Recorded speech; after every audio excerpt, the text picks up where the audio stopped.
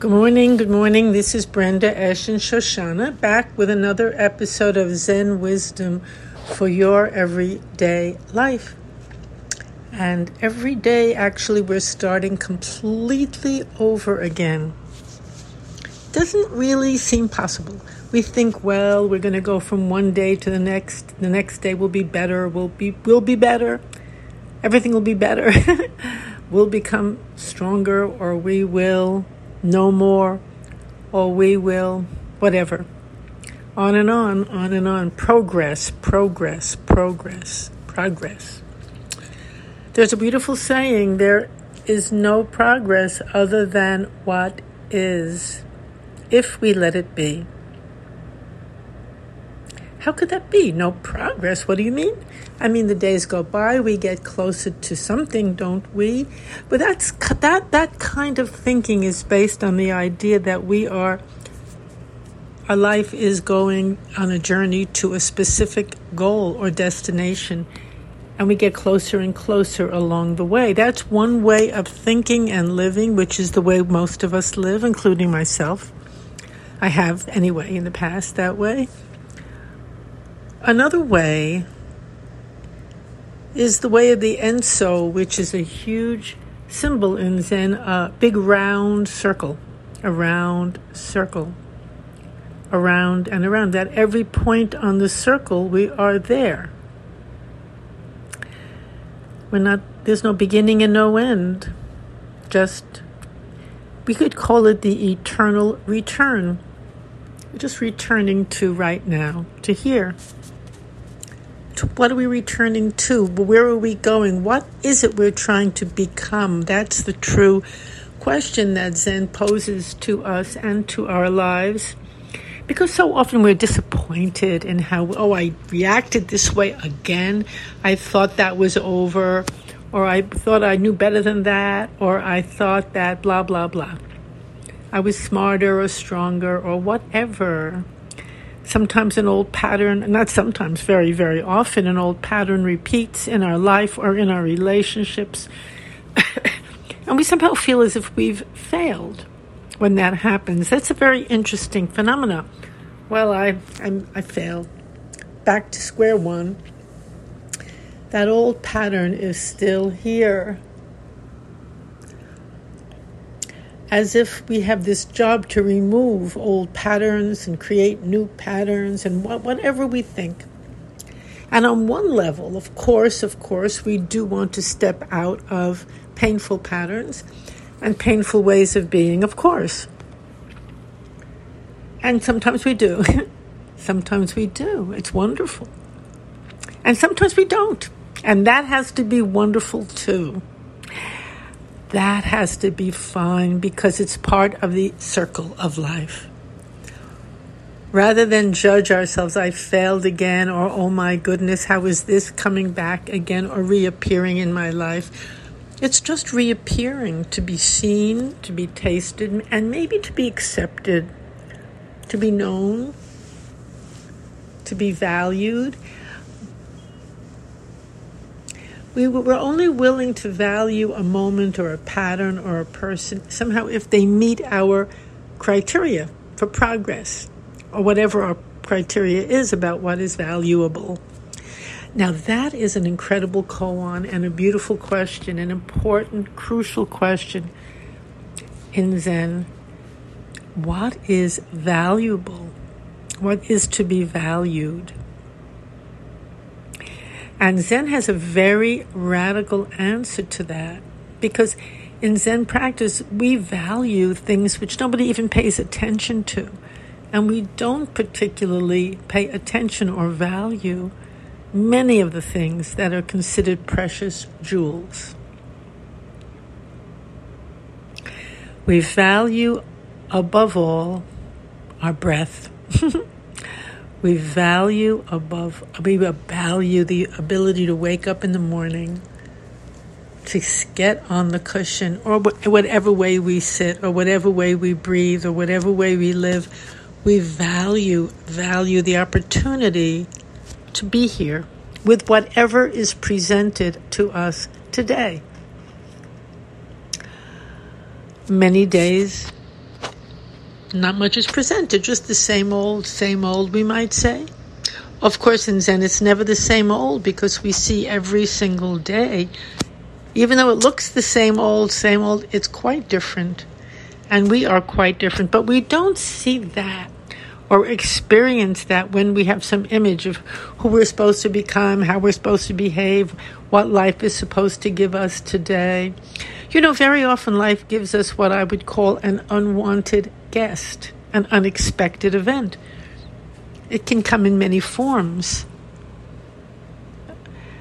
Trouble that we don't expect. Maybe an illness, maybe a broken appointment, maybe a broken heart. Maybe news coming out of nowhere. Many events, opportunities, unwelcome, unwanted guests, we could call them. And we have many wanted guests as well. Delicious breakfast, smile from someone we care for very much, like that. So we are so vulnerable to the effects of these different visitors in our life, these different moments. If it's to our liking or to our expectation, we're very happy. If it isn't, we become ruffled and agitated sometimes or distressed. And the whole journey of Zen practice is to become equally able to be with each guest, each event, because it's here it is. And how are we going to be with it? That's the main koan. So as we sit, we are developing an ability to receive life, to receive our breath, to receive our experience, and our reactions to our experience. Just to receive it, just to become familiar with it, just to know it. So if a moment of deep distress comes or sorrow out of nowhere, that's fine. Doesn't mean you're doing something wrong. Doesn't mean you haven't made the progress that you hope to make. Doesn't mean you're not. Someone said, oh, how could it be? I've been sitting for so long. I'm still so sad. That's an incredible statement. Who said we're not supposed to be sad? When sadness comes. Why is that a sign? There is some kind of a notion it's a sign that we're so enlightened and we're so beyond the beyond or whatever. When we don't feel sadness, we only feel bliss, happiness, equanimity. Well, that is, I would say, a myth that has taken many people down. It's a fantasy that we put on top of who we are, something we wish we were. Even the most seasoned Zen masters have cried out in pain when pain comes. There's a beautiful little story of a Zen master who was sitting at the edge of the road, really sobbing. And someone said, what happened? What's wrong? And they said one of their grandchildren passed away. And the person said, well, I thought you were a big Zen master. I thought you were enlightened. Why are you crying? How could you be crying? They said. And the Zen master said, how could I not? How beautiful. How could I not? Zen practice is not to deny or pretend or manufacture an image of how we're supposed to be or what so-called progress looks like. When we take that attitude, we really are in a relatively dangerous place because we can continually mark ourselves as failures. This practice isn't working, I better let it go. Well, what does it mean to have a practice working? What does that even mean? What does it even mean? And so we continue. Excuse me. What does it mean to even say? What does it mean to even say? A Zen master should not cry, should not experience their life as it is. It's the refusal, the refusal of life as it is. It's the addition of demands, images, interpretations, expectations that Zen has come to abolish. Zen is a very radical practice because it is just being the moment fully. It's not just understanding the moment fully. It's not just accepting the moment fully. It's not even reinterpreting the moment in a different way. No. Zen is a practice of being. Instead of being or playing a role or a game, we let that role and game go, and we discover how to be this moment fully. When we are able to be this moment fully, we are able to be one with all of life.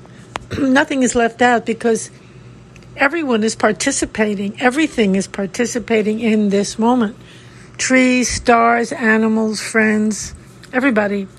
Everybody's linked to this moment. We're all breathing together right now.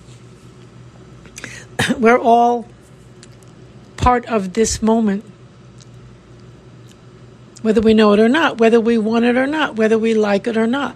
So in Zen practice, there are no unwanted guests in our day. When we can completely become one with it, the next moment it just comes along, and an unwanted moment just leaves. No big deal. We're not clinging to the moment. We're not fighting the moment. We are it. We are one with it. What a deep expression of love. What a deep expression of wholeness, completion. So many of us are always saying that even when we are with others, we're lonely, or we feel incomplete, or we feel sad because something is missing. And what is missing is just our refusal to become one with our life, one with the moment. And what do I mean to become one with it? I mean not to separate ourselves from what's happening, not to reject it. How do we separate ourselves from what's happening? We pretend it's not happening. We tell ourselves how we should react. We look away from it. We fantasize. We zip right into a fantasy. We separate ourselves in so many ways. This is a wonderful, wonderful practice just to see how am I separating myself from this moment which contains everything. And when we see that, we can stop it. We can try simply at first, just little pieces, little bits at a time, to really enter into the day, enter into the moment, enter into a relationship, not go without, just put our little toe in the water, be fully in it 100%. That, by the way, is a great secret and a great medicine for everything. Completely wonderful. To be in it, be with it, be full of it 100%. No room left for analyzing, rejecting, upsetting, blah, blah, blah, on and on. All the things we do to avoid our lives. For many of us, life is a big avoidance game. How can I get out of this? How can I get away from that? How can I run away? How can I look away? How can I take sides? Taking sides, which is going on so rampantly in the world now, is also a way of avoiding the whole picture. Just feeling, being the moment completely that's in front of you. Not choosing one side or the other, just experiencing it in its totality. Totality. We divide life up. This side is this side is that. I'm in this side, I'm on this team, I'm not on that team. And everything becomes a war, it becomes division, it becomes rejection. And then we're exhausted.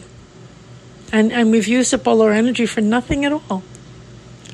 A self-created battle that we created ourselves. So Zen is the practice of entering 100% this moment just as it comes. Before my teacher passed away, I was looking at his very last video, and he said, throw yourself into the house of the Buddha. I love the idea, throw yourself. Don't tiptoe in. Just throw yourself. And what does that mean, the house of the Buddha? It just means the house of this moment. It just means to your own experience, your own clarity, your own heart. All different words. These are just words for the same action, which is to embrace everything, to embrace your life. And your life, as you do that, you'll see it includes many, many people. Embrace them. That's your life at the moment when it's appearing in front of you. As you do so, you will really be able to taste much more vividly the heart of the matter and not get so caught in these endless, fruitless battles that we are waging morning, noon, and night upon the world, upon ourselves. You won't be so caught in that. Anyway, that is my sharing for today. Thank you for listening. Everyone who's listening, thank you. And it's a pleasure to hear from you. It's a pleasure just to talk with you. Even though I may not see many of you or hear in this way a response, I feel you with me. I feel your response. And I'm including everyone in this moment together. So the URL for this podcast is www.zenwisdomtoday.com. And if you wish to write to me for any reason, it's topspeaker@yahoo.com. Have a beautiful, full, lovely day.